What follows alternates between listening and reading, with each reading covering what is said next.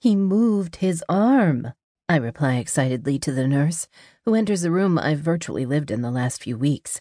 I thought there was something different about his breathing this morning, but that was all until he moved. Just now. Mr. Mason?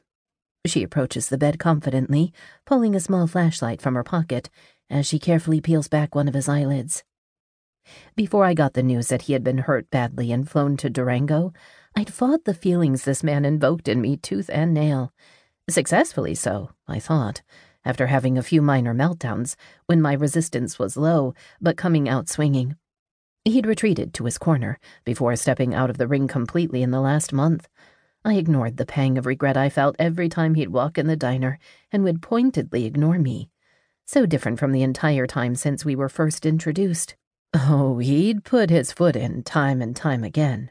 It just seemed to be his way to say the wrong thing at the wrong moment, but it was obvious the guy was a complete loss when it came to talking with women. One sentence from his mouth was even more insulting than the next.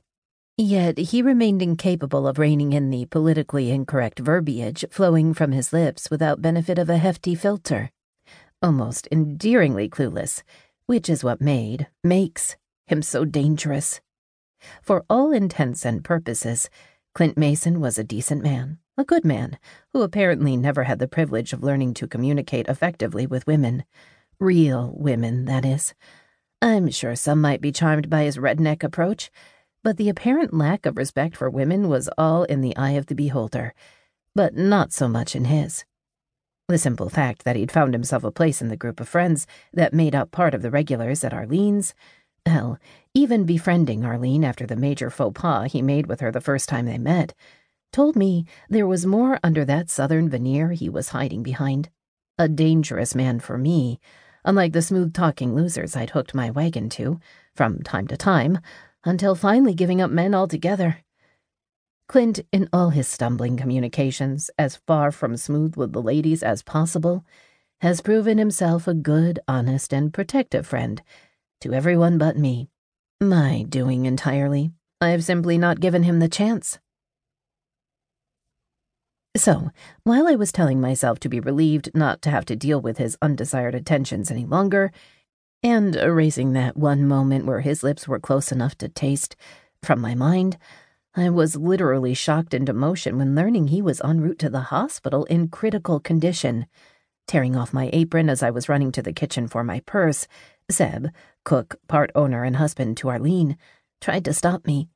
Nothing would have at that point, though, not even the sizable, tattooed, and very willful Zeb. Shaking him off like a bug, I beelined it through the back door and to my junker of a car parked beside the dumpster. Praying for at least half a tank as I cranked the sputtering engine, I breathed in relief when the gauge showed only a quarter gone.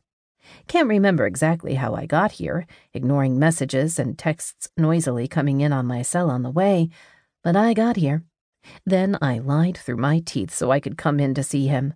With the family-only rule in place for critical patients, I morphed myself into his fiancée. I almost snorted when I said it, from habit, I guess, but the nurse at the desk swallowed it hook, line, and sinker. At least I think so, because I was led to the intensive care unit waiting room right away. That's where I've been the past few weeks, holding vigil by this man's bed, holding his cold hand, reveling at its size much like the man himself, big, bulky, and rough-looking, cursing him for not waking up, for leaving us hanging. It's not like I was the only one trying, either. Every one of our friends had been here, talking, coaxing, and even pleading with him to wake up, but without results until now.